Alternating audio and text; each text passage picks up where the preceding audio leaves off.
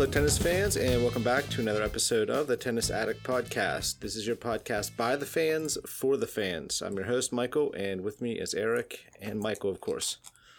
Hello. Hey, everybody. So it's, of course, another week gone by, another big week in tennis, right? Another huge clay court event, this one being Rome, the one before Roland Garros. And, well, I think we were wrong about... Well, we were wrong about a lot of stuff, but certainly we were wrong about who was going to win the tournament, and turned out to be a very unlikely winner. But before we get into all of that, I think we should probably do the news first. So, why don't we do a quick rundown as to some of the things that have been coming out of the tennis world in the last week. So a lot of stuff has come out in the tennis world in the last week. There's been a lot. The last couple of days. Right. Yeah, even just in the last couple of days. It's been a big blow-up of news. Yeah. So the first one is Djokovic hires Andre Agassi to coach him at Roland Garros, and they said they're going to see where it goes. So I guess, the rumors were right. We heard that Agassi... I guess we didn't, we didn't podcast about this a little earlier, I guess, thankfully. Yeah. So, we heard that it was a possibility, but I think we all dismissed it, and for fairly good reason. Agassi's children are still young enough, and I know his son is a pretty big baseball prospect, So the idea that he would, travel all over the world with Djokovic is something that I think most of us didn't think would be possible, and I still really don't think that that's going to be the case. In fact, I know I read a quote from Djokovic where he said he's not going to stay for the whole tournament. So I guess I'm going to open this up to you guys. Eric, give me your opinion on all of this, and what do you think this means for the French Open? And do you think this is a long-term thing, or do you think this is going to be like just at the Slams kind of event, consultancy thing that we talked about last week? I think it's probably going to be more of a consultancy thing at this point. Like you said, I don't think Agassi is he's not going to go tournament to tournament. And I don't think that's what Djokovic needs. I think Djokovic needs someone to help motivation and someone to give him, I don't say tips and tricks because it's not the right words, but that's what I'm going to go with, on what he needs to do in his game so he can get back to being the number one player in the world type caliber, even though Djokovic isn't like everybody's saying, like Murray, Djokovic, Nadal, Federer, being number one isn't as big of a deal. It's winning the titles. So I think you're going to see Agassi basically at the Slams.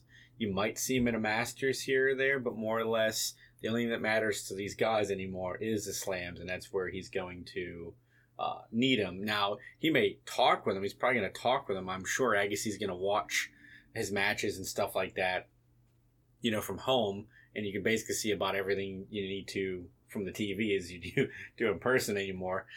So I think it's going to be good for him.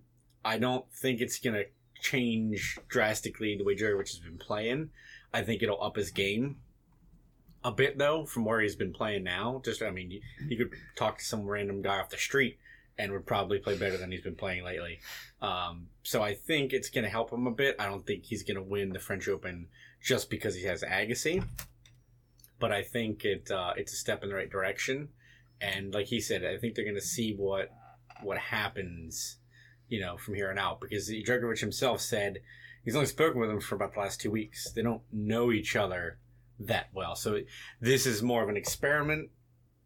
I think Djokovic isn't worried about... I don't think Djokovic is as worried about defending his title with the French as he is fixing his game for the long term. Because it'd be too much to ask of Agassi to say, hey, can you help me, retain my title? That I don't think Agassi would take the job if that's what he expected. So I think this is like a slow moving thing, piece by piece. Yeah, I'm feeling the same way with that, in that as good as Agassi is, as great a mind as he has, I just don't at this point see one way or the other in any term being any expectations here that Agassi will be able to fix his game in the short term when it comes to Roland Garros. we've seen a little bit of a flash in Rome this last week of what we've seen out of Djokovic before, but I still don't think by any means he's there. He was very volatile in the final against Zverev. Correct me if I'm wrong, Mike. I believe he had a code violation for profanities on court. Yeah. And I think that he was given a stern look another time about it. He was all over the place emotionally in the final. And I mean, when we've seen him at the top of his game, that's not the case. When he's been at the top of his game, he's been as steely as Nadal and Federer usually are emotionally on court. When it comes to, showing negativity, they just don't do it. Djokovic for a while, I think, was that way, but obviously now he's struggling to keep those emotions in check. He knows his game is not where it needs to be.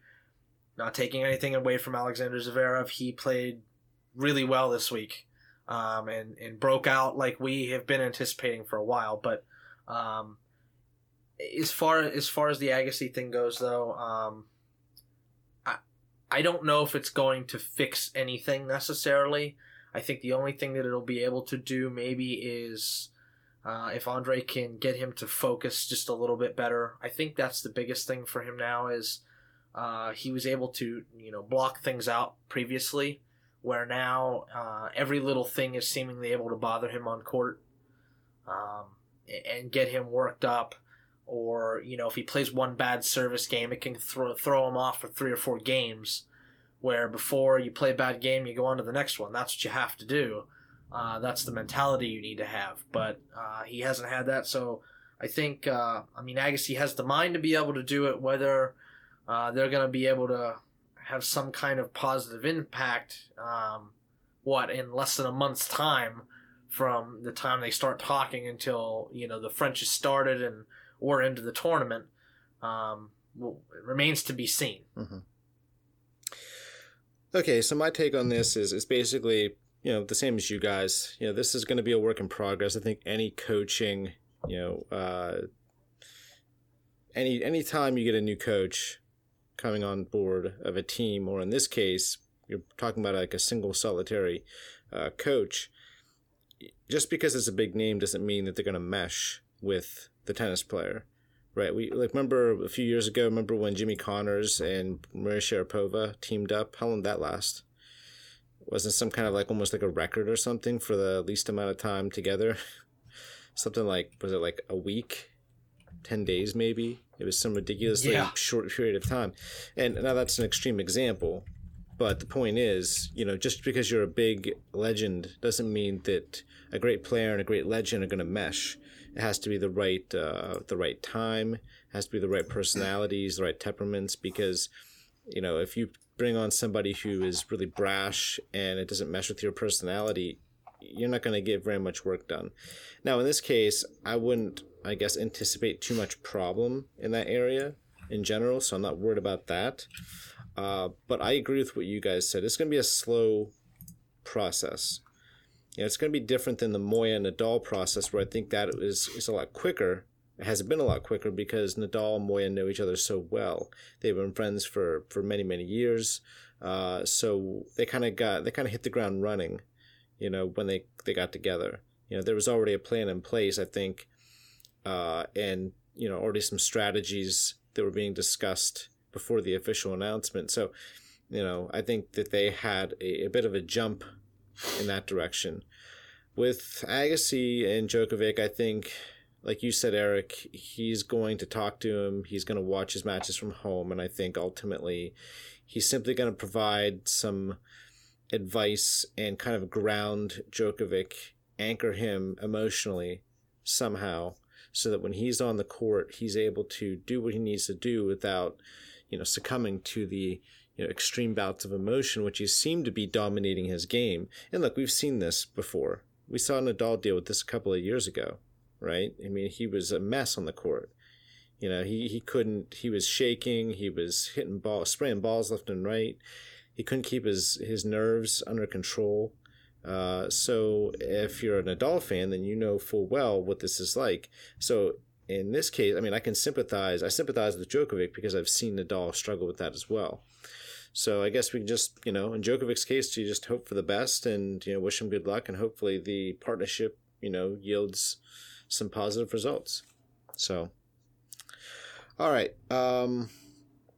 Moving on to the next subject here, we've got Maria Sharapova was not awarded a wild card for Roland Garros, and she's not going to seek a wild card at Wimbledon. She's going to go through qualifying to make the draw. So, what are your guys' reaction? Michael, you go first. What's your reaction on this announcement by the French Federation of Tennis? I think we were all kind of surprised. I think that our consensus kind of was there for a while that, yeah, does she deserve a wild card? No, but yeah, of course the French Federation is going to give her one because it's Maria Sharapova. She's a 2-time champion at Roland Garros. I've talked to a couple of people in their opinions of that on this, and one of them stated that they were quite surprised that she didn't get one. We've kind of all put our stand on this as to how we feel, but I took a very harsh stand, and so I agree with what the French Federation did, just because I feel like that there should be no preferential treatment whatsoever to this, which is what's happening. I actually have a little bit of respect for Sharapova now, more than I did maybe a week ago. And I used to be a pretty big fan of hers, but I like that she's taking the route of saying, all right, I hear what everyone's saying. I hear that everyone is angry and lashing out about, what has happened with me. And I'm just going to start fresh and work my way in. Eric and I were just talking before the podcast started about her getting into Roland Garros and the fact that her ranking is just, we believe, just a tad bit too low for her to even qualify to get into qualifying for Roland Garros. Otherwise, she could try to do that here. But as far as Wimbledon goes, I do believe that she'll be high enough come that time that she'll be able to get into the qualifying at Wimbledon. So, again, I look at it as a positive, and I look at it as a rebuilding aspect for her, not only for her ranking, but as far as her character in the tennis community right now, because she's probably not one of the most liked people at this point, and I think that this is a big thing for her, a step forward of showing to everyone that, all right, I will start from the bottom then. I will go through qualifying. I won't even ask for a wild card. I'm just going to work my way into the tournament like anybody else would, which to me garners a little bit of respect back for me towards her. Eric, your thoughts on that? I look at it kind of similarly, but I also look at it as just she's trying to save face for image. Well, I mean, you could say that too, but I'm trying to be positive here now. Well, yeah, no, and I don't. But no, I agree. That's one way I look at it. I look at it as I think she's, obviously seen the outcry of both tennis fans and tennis players alike. Even former players, saying about some are with her, saying she deserves it. Some saying that she shouldn't. And I think, the negativity of the press and everything, it doesn't just harm her in one way. I mean, you're looking at, when you're in the news all the time about getting wild cards in the tournaments, sponsors, it doesn't do well for things like that. So you're talking a money aspect. I think it was a smart decision. Absolutely. It's what she needed to do to try to get into the French Open anyway. I'm sorry. Yeah, sorry, not the French. I was thinking Wimbledon there for a second. But it's what she needs to do anyway for her image, not just take them... take the ball. Because it's different from someone who comes back from, say, something like a pregnancy or an injury, where they'll get awarded wild cards or protected rankings, things like that. But I think with her, it's a step in the right direction. And you're right, she didn't have... people liked her before, but she had a lot of people not like her. I didn't like her because the screaming was highly annoying. It's the thing most people know Sharapova by. Oh, she's the really loud person on court. And don't get me wrong, Serena's loud sometimes too, but not every ground stroke. So I think it's a decision that she probably didn't like to make it first because she wants to come back to win. And if you can get a wild card, why go through qualifiers and get a wild card? But at the end of the day, I think, like you said, she just decided it's probably the best course of action. And I think it'll benefit her in the long run, especially, like you said, getting some respect. I think that is going to get her some respect. Not a lot. It's not going to bring her back to where she was, but it's definitely a step in the right direction for her. Yeah, I agree pretty much with everything both of you said there. I get why she's doing it. I think it's a smart choice. I think you're right. She's seen the public outcry, and she's seen the outcry within, when you're talking about just fans, you can probably tune it out. But when you're talking about your peers, the people that are around you in the locker room all the time, that's a different story. You may go out there and face each other, but you want to at least have some modicum of respect for one another. And if they're not able to look at you in the eye, or because, not because that they're afraid to, but because they just don't want to, because they don't have any respect for you, because they feel like you're kind of gaming the system, that's not good. You want to go out there and fight each other on equal terms and, just as competitors. So I think with Sharapova, I think the smart thing is for her to, she should have done this from the get-go. Really is what she should have done. She should have come out and said, I'm going to just start doing qualifiers. I'm not going to ask for preferential treatment. And she should have if she just started that from the beginning, I think a lot of people will be singing a different tune. But she didn't. And I think it has harmed her. Not significantly, but, it's had an impact. Like you said, Eric, businesses, fans in general. And she's always had an issue with people not liking her. And the screaming is part of it, but I think she's always had a little bit of an icy demeanor to her. She's very serious, very, very, her on-court attitude is one of just pure aggression. And I think she has a hard time connecting in a lot of ways to fans. Would you say her name's Yvonne Lendl? You know what? I like that. I thought you would. She is the female Yvonne Lendl. There's no doubt. That's a perfect analogy. Thank you. Yeah. So, because Lendl had that problem. He couldn't connect with people because he was Lendl. He stoneface. So, I think that's always been a little bit of a problem for her on that as well. So, you're already kind of playing from behind right there, but then you tack on all this and it really put her way back there. So, good for her to start doing this and hopefully, like you said, she'll turn it around. I'm sure in 6 months, 8 months, this is all going to be in the past and it'll just be about the future. So, all right, so we have one more thing here before we get into our Rome review, and that is that Victoria Azarenka has announced her intentions to play at Wimbledon. She's targeting Wimbledon this year. I think we all thought maybe she wasn't going to come back to the U.S. Open, but she must be making some pretty good progress after her pregnancy to be able to target Wimbledon at this point. So... yeah, Michael, what did you think about this?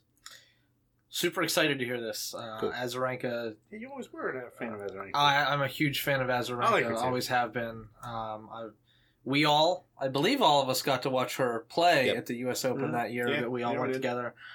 So appreciation of being able to see her play as well. But always been a huge fan of hers. I'm super excited to hear this. I think that she's anticipating the return as much as the fans are.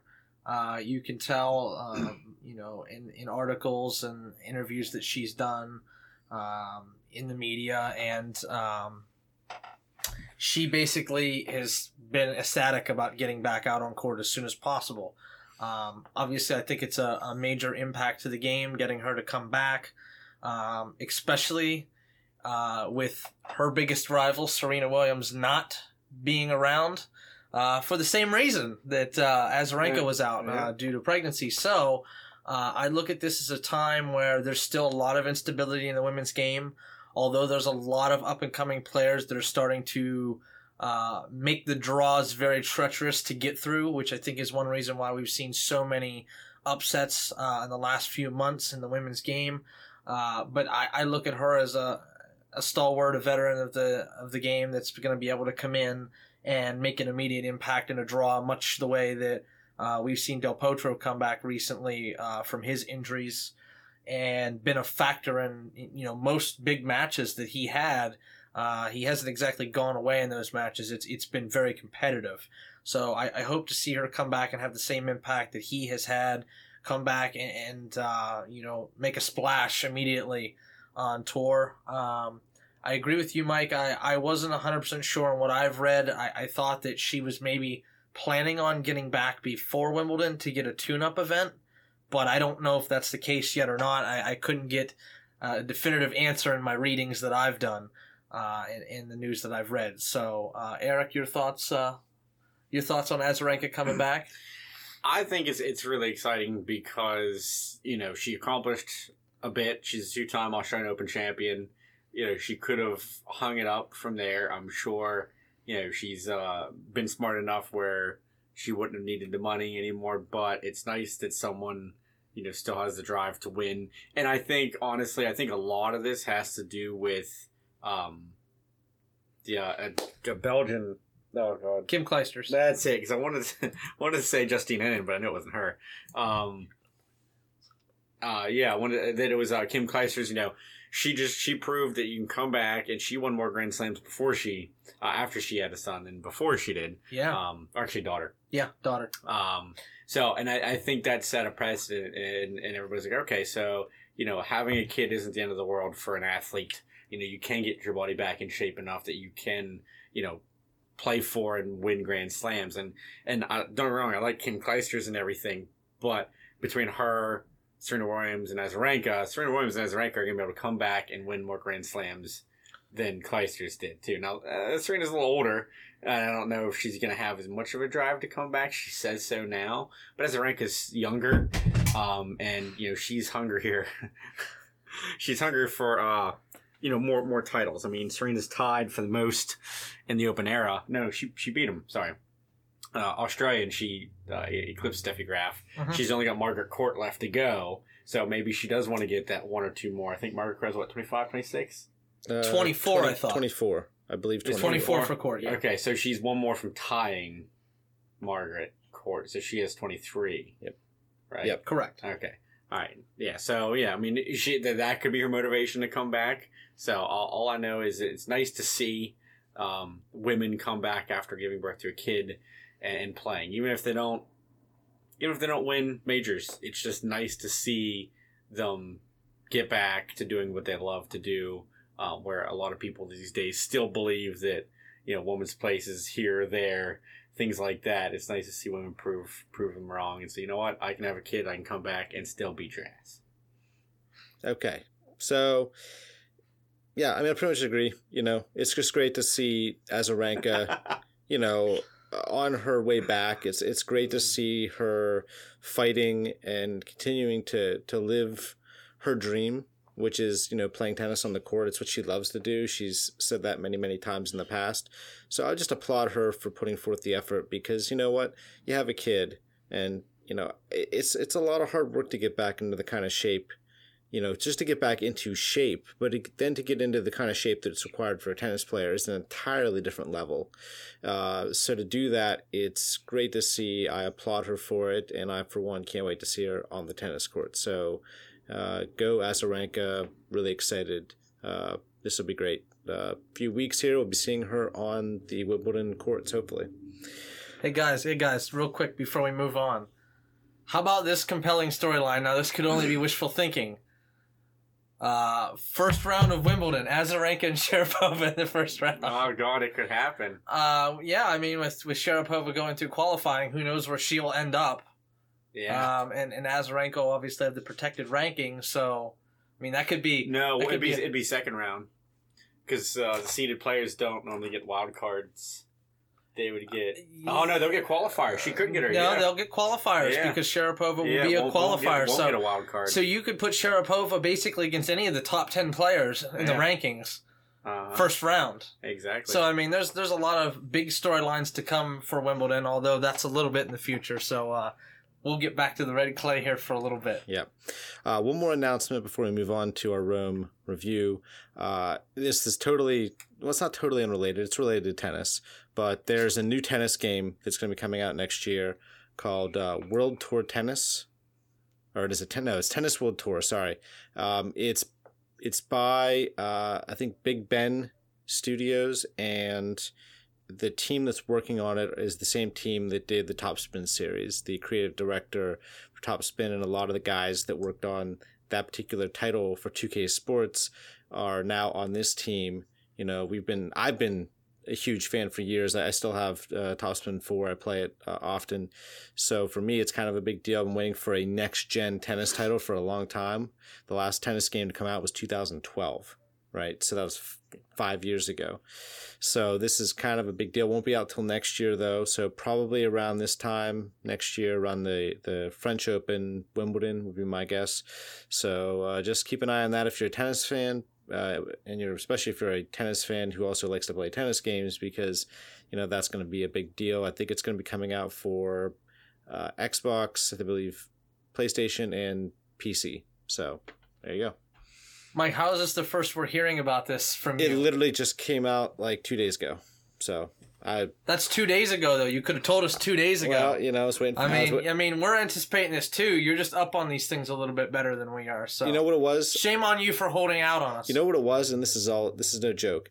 I search like maybe once a month. I type in tennis game PS4 in Google just to see if anything pops up, and I did it. And then, like within the last 4 hours, when I typed that in, they had posted this. So it was just luck, really, that I did it when I did. So lies, all dirty lies. Holding information. All right, so let's move on to Rome, guys. Here, so we have the road to the finals. We have the road to the finals for Djokovic, road to the finals for Zverev. So let's start out with Djokovic's road to the finals. We got some notable matches here too, but what did Djokovic have to do in order to get to the finals? Who did he face? Nobody. Well, I don't want to say nobody. I mean, in my opinion, he had to go through Bautista Agut, who is a good clay court player, but by no means the best. He had to beat Del Potro in a rain delay, which obviously the second set was much more of a problem, being that after the rain delay, Del Potro came out and played much better. Then he had team. And then he had team. I think all of our opinions and the discussions that we've had, team, I think, was a little bit off that day and a little bit out of gas coming into that match. I got more to say about that. I know. We have a lot to talk about that scoreline, 6-1, 6-0 for Djokovic over team, the day after team beats Nadal.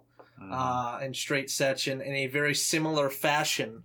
Scorelines are a little different, but I think we all agreed that it was a similar fashion for the reasons behind the losses for Nadal and for team the following day. And then, of course, Novak got to the final where he met a German brick wall in the final. All credit to Alexander Zverev. Okay.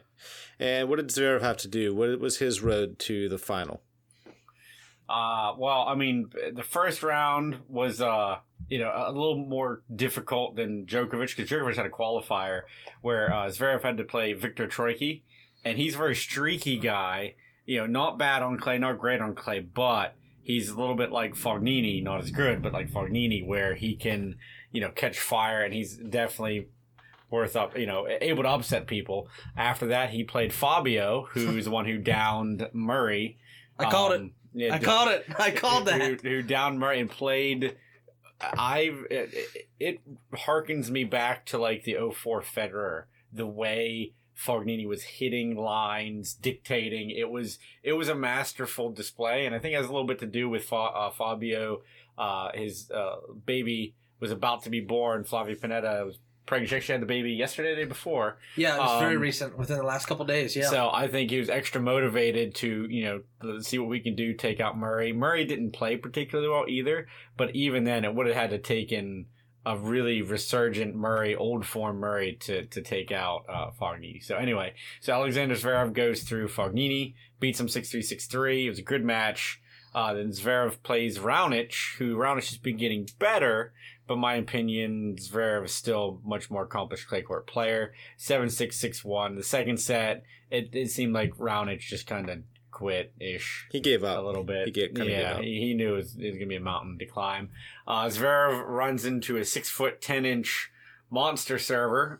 Does take him to 3 sets, however, much like what happened against Raonic, Isner kind of fell apart. Not that he quit, but his serve fell apart. In that third set, Isner didn't have a single ace against Zverev. Which is surprising because in the previous round, Isner threw down like 28 aces or something against Cilic in the previous round. It wasn't even the previous round. I mean, the thing about the match was Zverev's serving this week has been he was amazing this week. It's sublime. He had 12 aces on Isner, and Isner only had 8 aces on Zverev. Now, I'll say this. Zverev stands back really far. Like they said in that match, I didn't see much of it, but they said he was against the back wall. He was where Nadal was. He was in the back wall to return Isner's serve. He was in Nadal was. Now, the difference between him and Nadal is the kilometers per hour that he returns serve.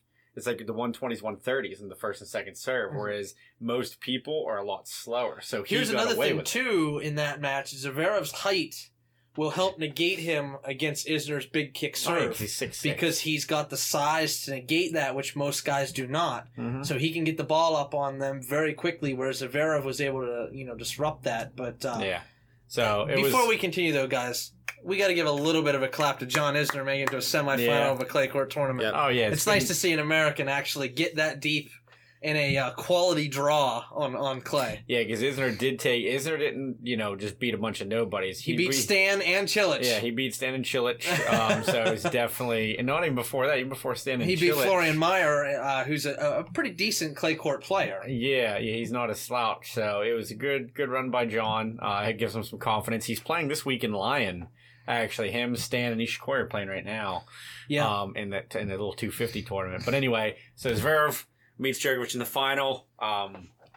Beats him pretty soundly. The scoreline made it look closer than it actually was. So I think so. Yeah, it really was. Well, before we get into the final, because I know you guys want to talk about that for a few minutes, why don't we quickly run over a few of the other matches here? I know there's some notable ones we want to talk about. So, which one is there one, Michael, you want to talk about on in the draw in particular that isn't the one?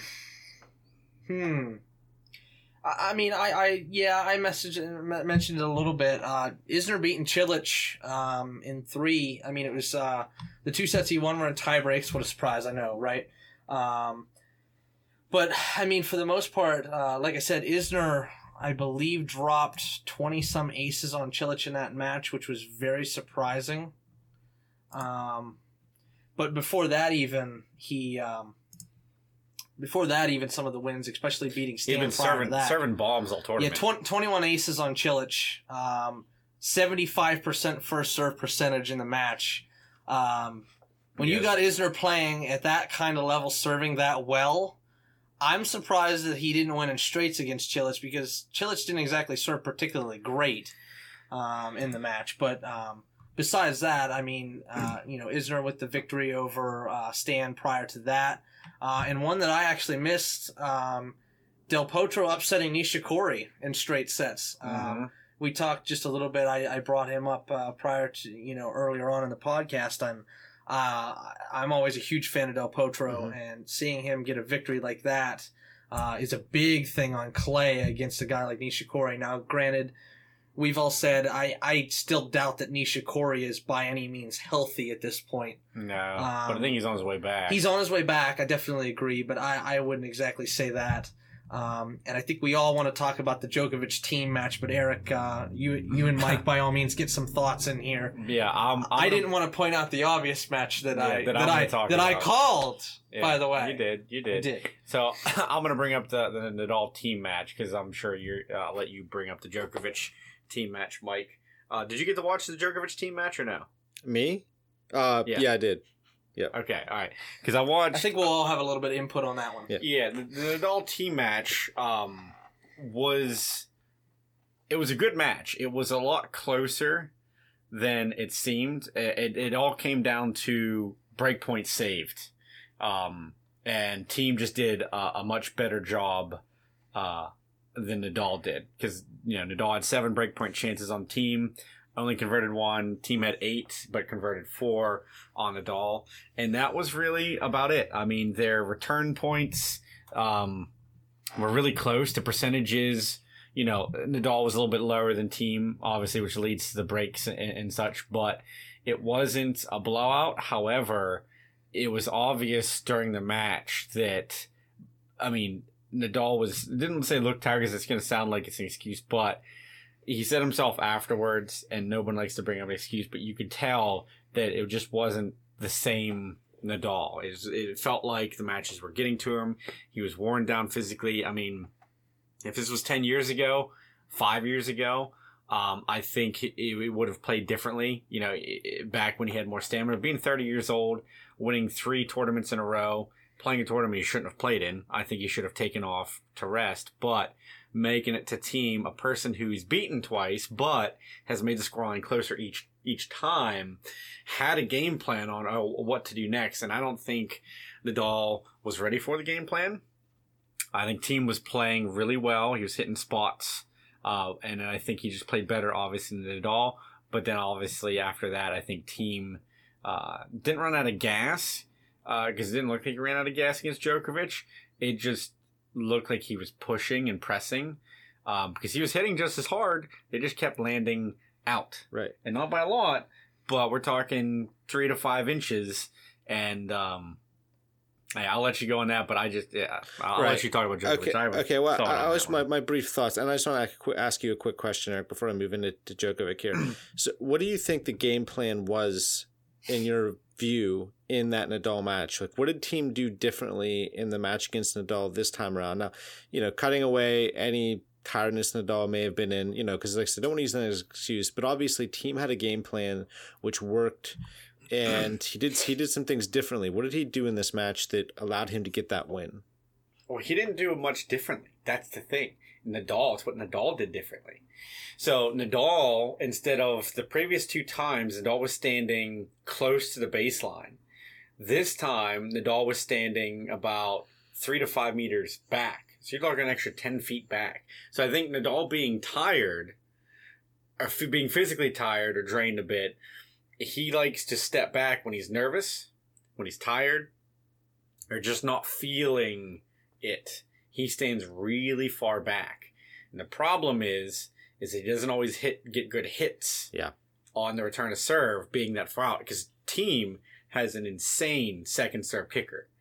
Okay, the first set, team had a higher second serve winning percentage than he did a first serve. And it wasn't until the second set that Nadal finally zeroed in a little bit on that second serve. So I think a lot of it had to do with team played the same way, because it was a really close scoreline the last time they played. Mm-hmm. It was 7-6, 6-4. Yeah. When they won it in Madrid. Mm-hmm. So it was really close. Not much team had to do different. Team was playing really well there, and Nadal was just playing a little bit better. But obviously, Nadal didn't have the same game plan or played the same, because he stood. The only thing I see really different is he stood that far back, and then his offense wasn't as strong. He wasn't able to dictate, because by the time he got the ball back, unless it was a really good shot, team was hitting as hard as he can, basically. So Nadal was always on the defensive and could never really turn the points around. So I think we're going to see that change. I don't think Nadal, is going to go into Roland Garros, 9 days rest. I think he's going to get back to, he's probably going to play pretty deep anyway at the beginning of the tournament, because he's always nervous. But I think if he plays someone like Thiem or Djokovic, someone who can really give him issues like Zverev, I think he's going to stand close to the baseline like he was doing prior to this match. Okay. So I got a question for you, Mike, then. So you brought up about the game plan thing. Mm-hmm. So do you guys feel as though, my thought from last week prior to the Rome tournament, of guys getting ideas. Do you feel as though that had any factor in it? That the team had confidence going into the match? Well, I think he had confidence because he knew he was getting better. He knew that the score lines were getting progressively, closer and closer. So he could tell that he was making some progress, just in lieu of, just the score lines. He wasn't like Barcelona. He got annihilated pretty much. Obviously Madrid, it was much, much closer. So, he knew coming in that he had the capability. Yeah, he probably knew deep down he needed to have a few things go right for him in order to win. Which he did. Yeah. But I think that was just, he knew he had a chance. He knows he has the ability. But, it takes time and adjustments in order to get those big wins. So yeah, I think that's really it. So I think it took a lot out of him too. It did. Well, yeah, I mean, we said it, all three of us, after the match was over, that even I said, and we all said, that Nadal obviously was not quite at the top of his game for that match. And did you have anything to add on the match, Mike? No, I mean, I can move on to the Djokovic team match. Well, that was what I was interluding to. Was I think we all kind of had the same slight idea with Djokovic's effort over team. Although Djokovic was basically playing lights out off the ground, I don't want to say. Well, I don't even want to say lights out. He wasn't doing anything. He wasn't. Team was just over hitting on every ball. Okay. Yeah. Let him. Yeah. Go ahead, Mike. Go ahead. Here's the one thing that I saw, and it's the difference between. Okay, I mean, let's not get into minutia here, but the one thing that Djokovic did do that Nadal didn't do, Eric, and you alluded to this, was Nadal played much further back. And whereas Djokovic's hit point, ground strokes, was up on the line, he was, within a foot or two behind the baseline, and he stayed there the whole match. And like Nadal did the previous time. Right. And that was the problem with what Nadal did in his match. Because the problem is, if Nadal is tired or he's not quite as confident or whatever the reason might be, and he starts standing further back, if he starts hitting those balls and they're hitting, inside the service box or on the service box, the line, unless he's able to get a big, huge bounce off of them, all team had to do was step into the court and just tee off of every forehand and backhand that he wanted to, which is pretty much what he did. Unless Nadal got some serious depth on those shots, but the further he stands back, the more likely it is that he's going to start hitting balls well inside, the court. And, unless it's a really hot, arid day where the ball is going to really bounce up high, players are going to just stand inside and just start ripping balls left and right. And team can do that. He has the capability, he has the power, and he has the ground strokes.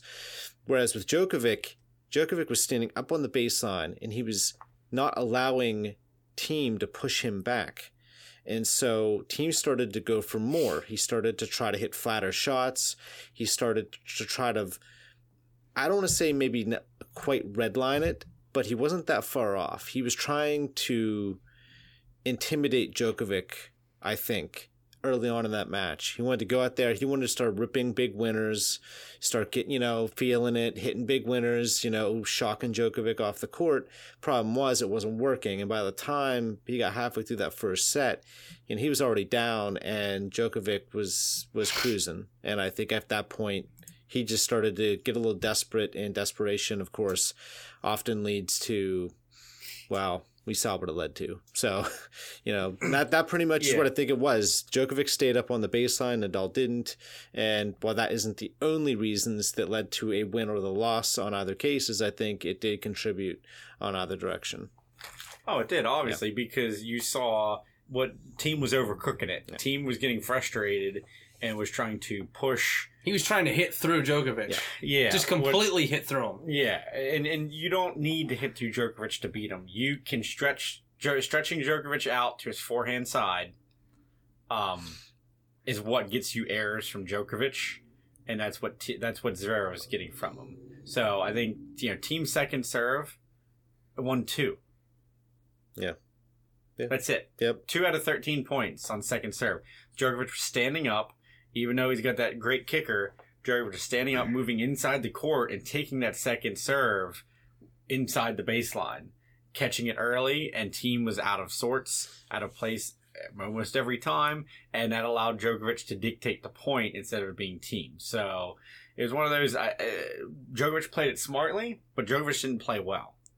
Yep. Yeah, I don't think he played great by any means at all. I agree. The scoreline made it look like he was playing amazing. Yeah. But in watching the match, he let Team by like himself. by the fourth game of that match, I think Team just threw the game plan out the window. Maybe even after the third game. Once he was down, I think he pretty much just threw it out the window and literally just fired it full blast on every single shot. And he wasn't missing by much, though. No. In a lot of those shots, it was just that he was just overcooking everything just a little bit. And I think it just allowed Djokovic to relax so much that he never had to go for anything.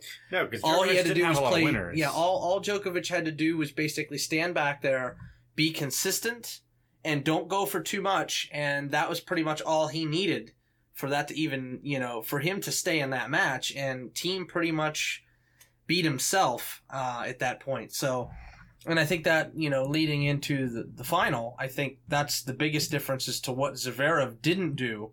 Zverev, I think, was very lax. I don't think he ever at any point went for too much.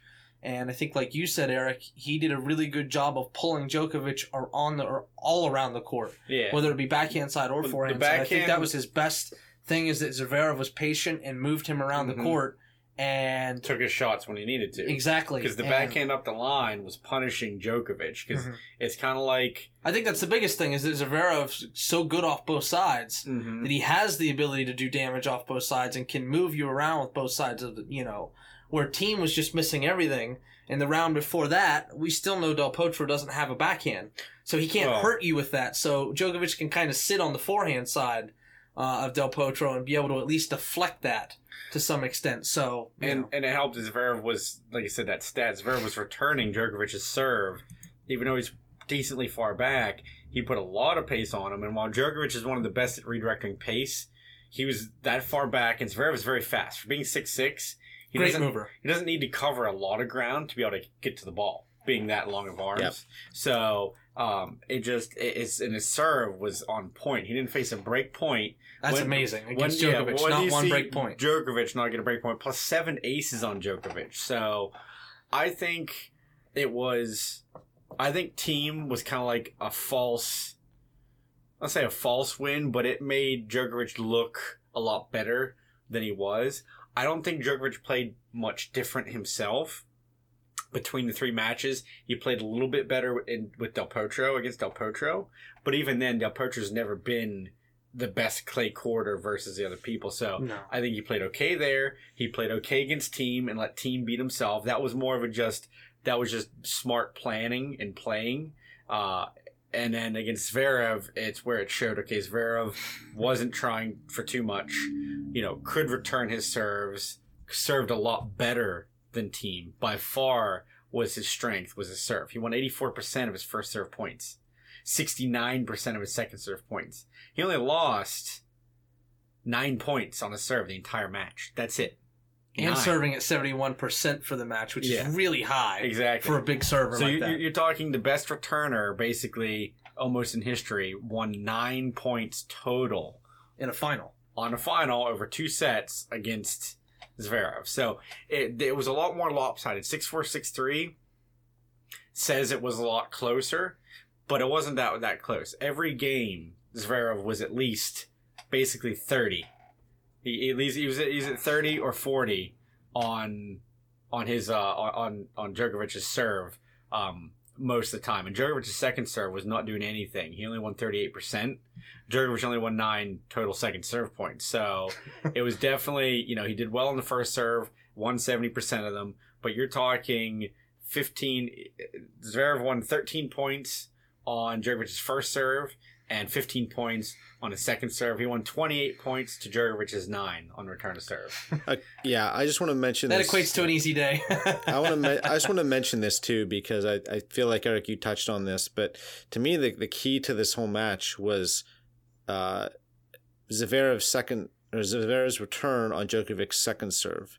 Now, the first serve return itself was really good, but what I liked is that Zverev was taking a big cut on the second serves in particular. Now, he wasn't going for broke necessarily. He wasn't trying to fire, a winner, scorching winner to paint the line, for a winner. But he was actually being really aggressive, because oftentimes I saw, Djokovic would say, hit his second serve, and maybe Zverev would take it forehand and rip it cross court. And already, Djokovic is flying over to get this ball back, and all we could do is kind of shovel it, with a forehand shovel, and it barely gets across the net, and the next shot, team put it away for a winner.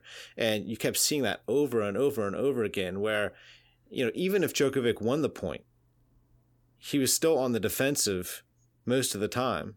And I think that was tough for Djokovic to handle. And I don't think he tried to figure out a way to get, around that, but every time, every second serve, it was rip, rip, rip, rip, and it worked.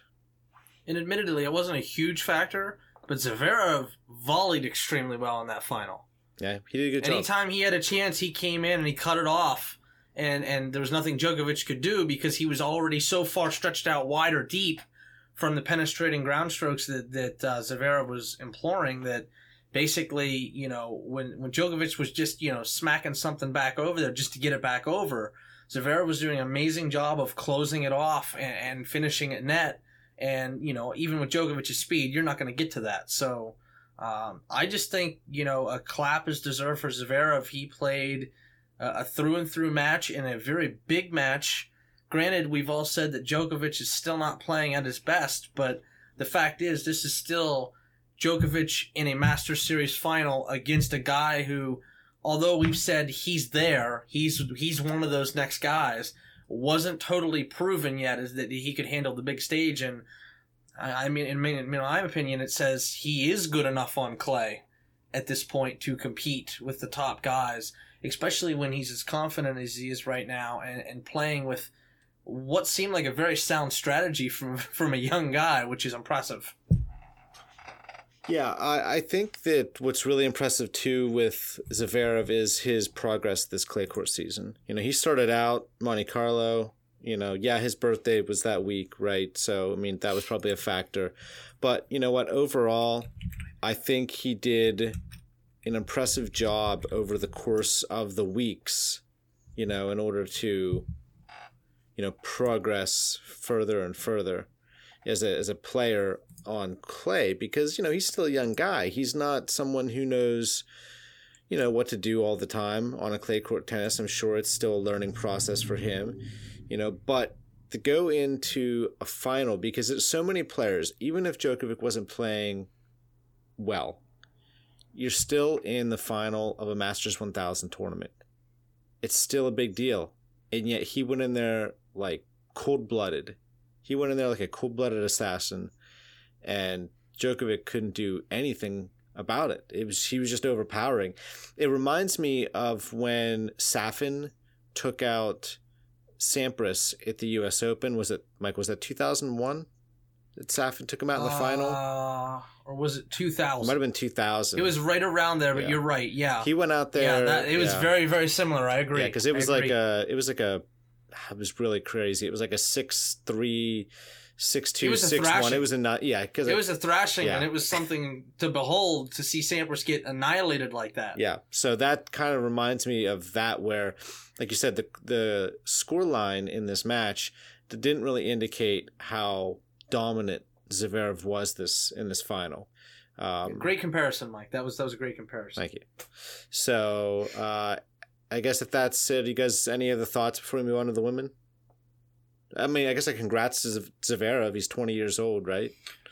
Can we officially say that he's here now? Well, can we classify him?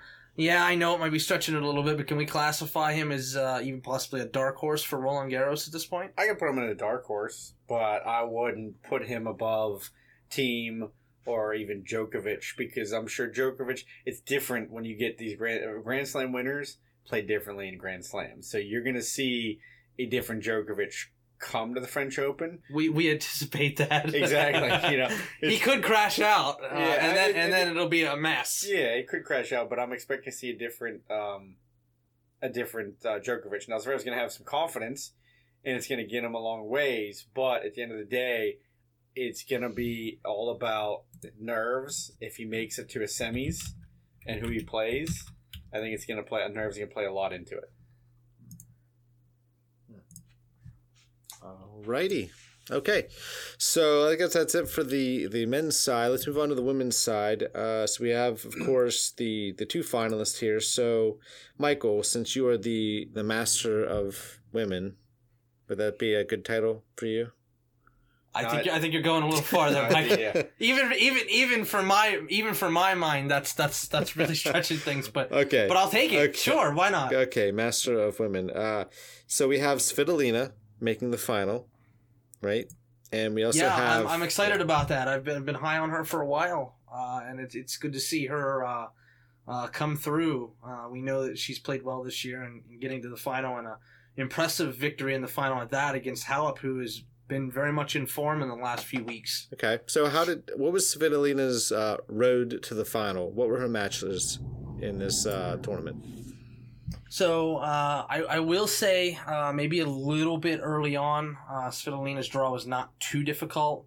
Although her first match that she played against Cornet, obviously playing not in home court, but she's comfortable on the clay.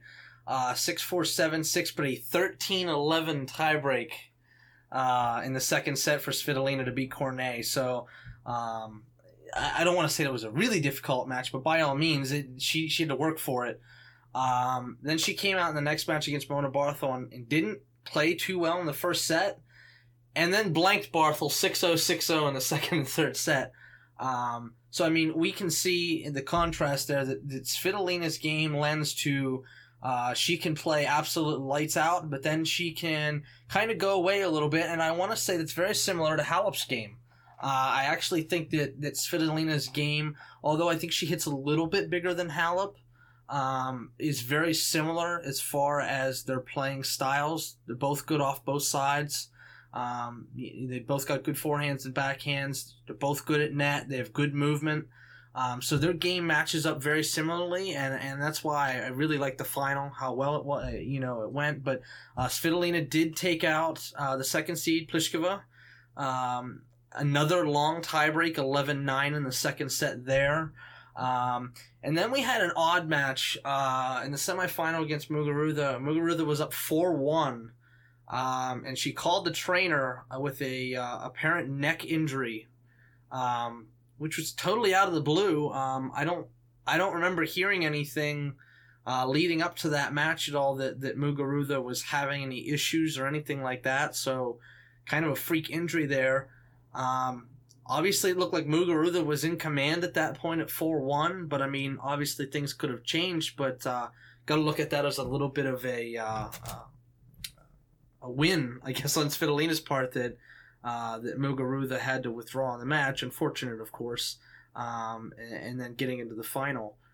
Mike, do you want to do the Halep's Road? Oh yeah, sure. All right. So with Halep, let's see here. Okay, so she had to face a pretty good challenge early on with Sigmund. That was surprising. I actually anticipated she was actually going to lose that early. It was pretty good thrashing by Halep. I was surprised by that. With a 6-4 win there. Next up was Pavlyuchenko, and that was a tougher match for Halep to get through. Well, Pavlyuchenko has got the power to move her around the court, and cause her to have to employ some strategy, which she finally did in the third set. Right. Yeah. It was a 6-4. Was it 4-6 6-0 win? So she then went into the next round and had to face Kontaveit, who has been playing really, really well lately, of course. And upset Kerber, who's still playing horribly, as we all mentioned. Yep, she did. And again, This I thought was going to be a much tougher match. It didn't ultimately turn out to be that way. A 6-2, 6-4 scoreline kind of indicated that Halep was really feeling it, because Kontaveit, she seems like one of those players. She's got some real game to her, but she's young, and I think she kind of wasn't she a bit of like out of nowhere with her. A little bit. I mean, she's had a little bit of result in the last few weeks, I believe, but for the most part, you're right. She was just kind of out of nowhere. We've all said that, we know that Kerber is not playing well at all right now. But she got not even a little. I mean, she's playing really bad at this point. But I mean, but coming back to what you said about Kontaveit, her win-loss record is actually 29-9 this season. That's a really good win-loss record. It's a big turnaround. Now, granted, most of that's not in any big tournaments. But it still means it's 3-1 win-loss ratio. But the fact is, yeah. So, Kontaveit is up to 52nd in the world after this tournament in Rome. So, I mean, for her, it's a big deal. I mean, she's not too far at this point out of being seeded. Nice. Heading into to Roland Garros. So, go ahead, Mike. No, then of course to get to the final. That was a 4-6, 7-5, 6-1 scoreline there. It was a good match, I think, the final. But that was, the whole road that Halep took to get there. And, I think, obviously, in my opinion, I think Halep faced a stiffer road, I think, ultimately, to get to the final. I would agree. I would agree to some extent she did, yeah. But Svitolina, she went in there, and I think, even though it was a tough match, she played as she usually does with no fear.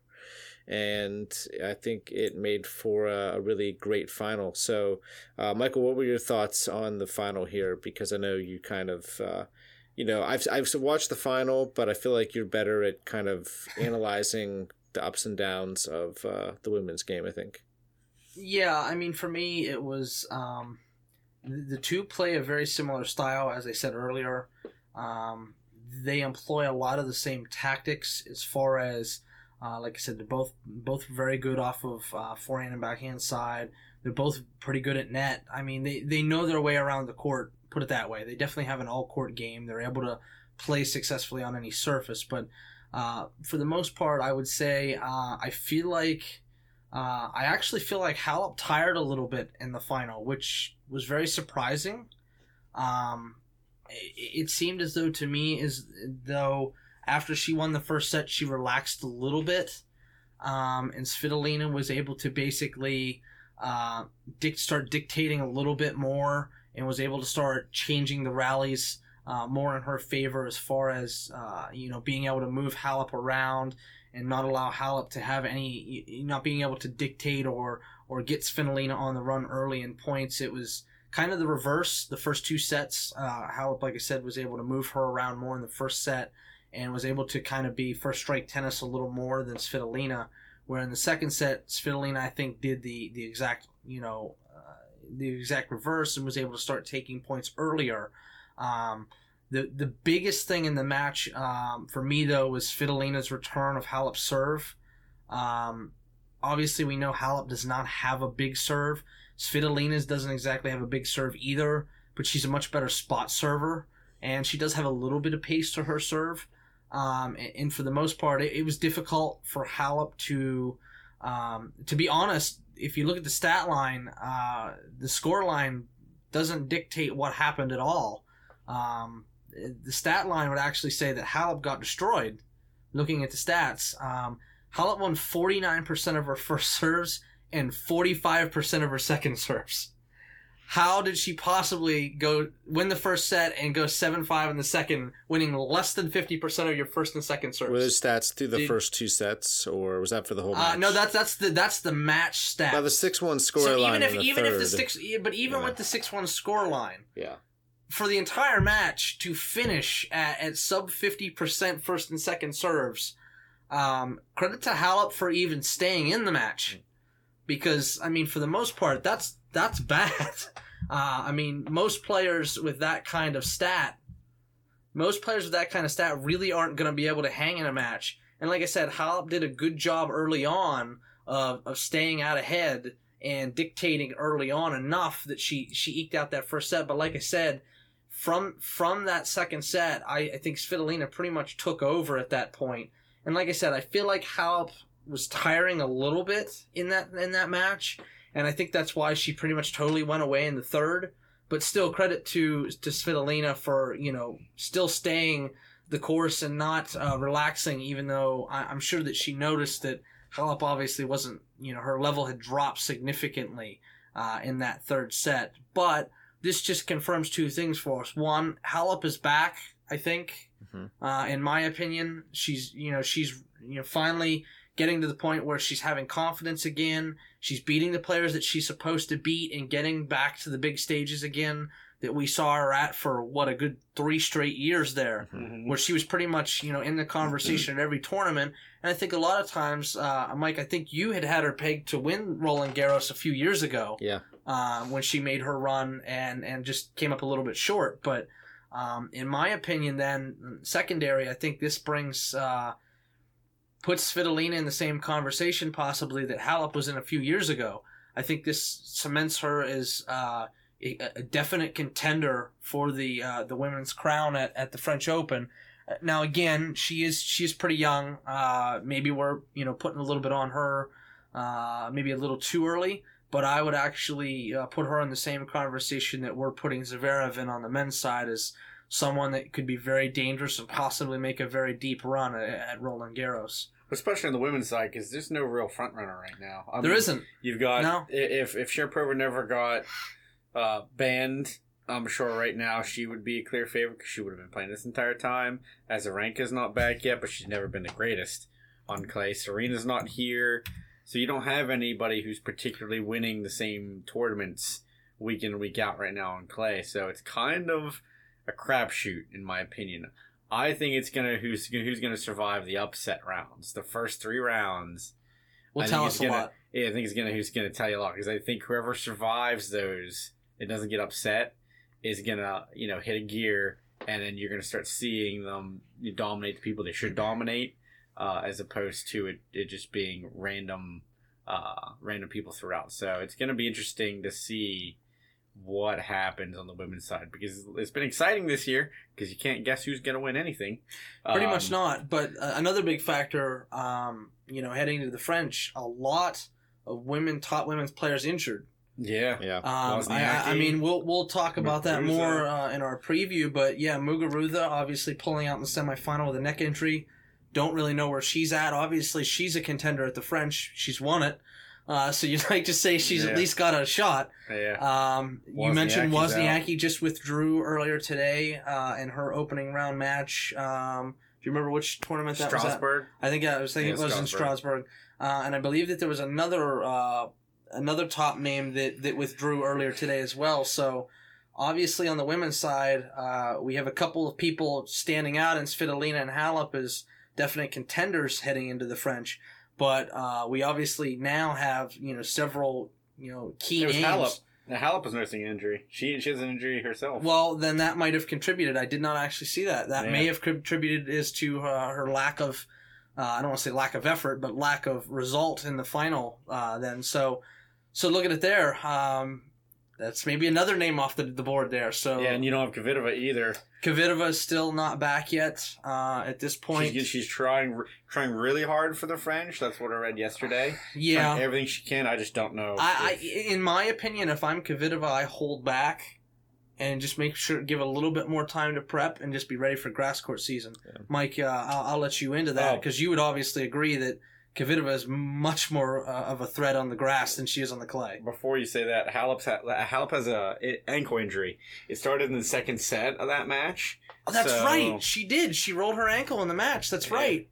And she did get treatment for it, but it didn't seem as though it was a factor at first. You're right. I completely forgot about that. What she said was that she started to get more and more pain, so it wasn't. It wasn't enough to make her limp, but it was enough to be a distraction. I stand corrected. You're right. I completely forgot about that. Okay. I didn't watch your match. So I am a terrible analysis of matches now. No. I completely forgot about that happening. And yes, and I called that you was the much and I more called the you the factor. master of women. Look what I did. And You completely destroyed me with just one mention. Mike, go put your foot in your mouth right now. Yeah.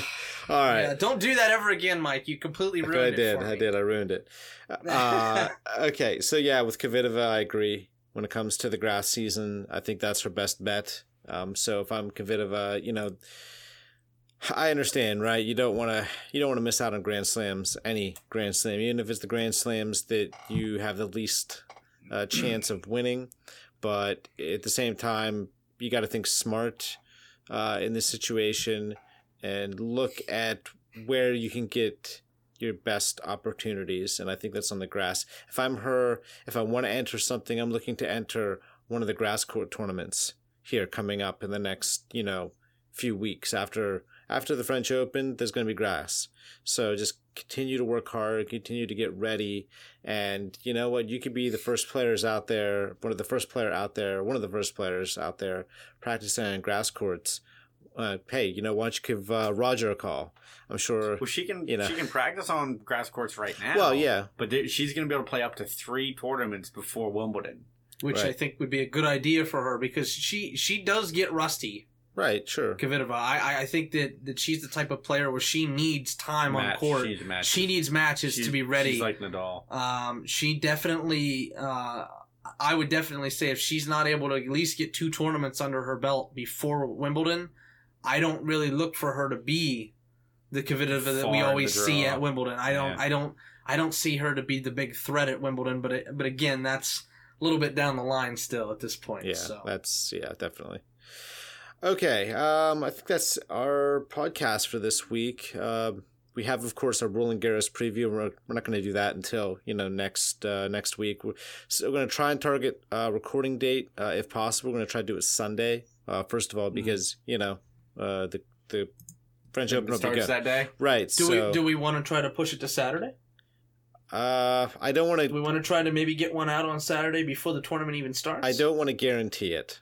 No, I'm not guaranteeing it either, but fans, we may try to do this. We might try. Yeah. We might try to get this out prior to the tournament starting. Yeah, we'll see what we can do. I'll check and see what's going on this Saturday. Who really knows? Because I don't think I have anything particularly going on. It's going to be Memorial Day weekend. Yeah. So... Yeah, I don't have a lot going on per se, but me neither. So it's hard enough to get this thing done on a Sunday, let alone a Saturday. So we'll try. We'll see what we can do. You can't guarantee it. We'll have to look at our wives and say, "Ladies, it's right before the tournament. The tournament starts tomorrow. Yeah, we need to squeeze this in." All right. So then what I'm going to tell you is this: if you want to send in any feedback for the podcast, if you have predictions yourself, like who you think is gonna win the French Open, I would actually say if you want to send in feedback, you can send in any feedback you want, really. It doesn't have to be about the French Open. It could be about anything and everything. But if you're looking to throw your hat in the ring, so to speak, you can toss out your predictions for the French Open, and maybe if you want to make a top 5 list of the dark horses that you think could maybe win the French Open outside of the 1 or 2 favorites that are slated to win. So, certainly send in some feedback. You can do so by writing into tennisaddictpodcast@gmail.com. All one word, all lowercase. So it's pretty simple. So just please send in some feedback, and we'll be excited to get it. But if you're going to do that, and if we do record, you want to get your feedback in, I would say this Friday would be good. At the very latest, I would say try to have it in by noon Eastern Standard Time, because we're going to probably record somewhere around like 2:00. So, we're not going to be checking it all the time. So on Friday? Well, no, Saturday. He meant on Saturday. He meant noonish Saturday, Eastern Standard Time. Just send it on. Last minute kind of thing. Send it in preferably by Friday. Well, I think he said preferably Friday, and then Saturday by noonish at the latest. So, But yeah, that's it. So that's it. That's our podcast this week. So, it was a good one, a good week of tennis. Of course, Rome is right before No, the it French isn't. Open. Nadal lost. Don't you ever say it was a good week of tennis. Hey, we are. I thought it was a great week of tennis. Look, Listeners, hey, I think it was a great week of we tennis. are. Of course it was. Look, here's the thing. We're tennis fans, right? We're Nadal fans, but we're tennis fans, Of course, and I know. we gotta. What's this wee stuff? Okay. What's this wee stuff, Mike? Okay. Yes, you are not. So we're fan. Nadal and Federer fans. That's what we need to say. But we've got to be. I will fly the Federer flag without him being on court any day. I'm sure you will. That's why you're gonna be going for Stan just because you have to. No, I'm going Dominic Thiem all the way. I love his style of play, and I would like to think that I play similar style to him. All right. I just don't hit quite as hard as he No, does. not many Or players do. About a fifth of the topspin too. Well, Ladies and gentlemen, I hit flat as a pancake most of the time. Yes. Yeah. I hit very flat. Yeah. Me too. Okay, so yeah, look, we're tennis fans, but we're also analysts here. This is why we got the podcast, so we have to be objective, or as objective as you Whoa, can don't be. throw out that A word to me, Mike. Okay, you're assuming I do a lot of research. No, just kidding, actually. But no, we do try. we try to watch as much as we can. Lives make it difficult. Definitely. We definitely would watch much more tennis than... I've got a kid. You got a kid coming. Mike's got 9 million podcasts he does. Mhm. He's got a work schedule that's really odd. Having to get up at like 1:30 in the morning does make watching this stuff It's difficult. a little more difficult. It's difficult. So I do apologize if some of our topics don't go as in depth as you might get somewhere like tennis.com, but we do try as best we can. Absolutely. Yeah, we definitely do. And hopefully during the summertime here, I'm going to get a little bit more time myself to be able to provide more of an update. I try to watch some things, but you never hear me mention about the women's side because I just don't have time to watch the women's.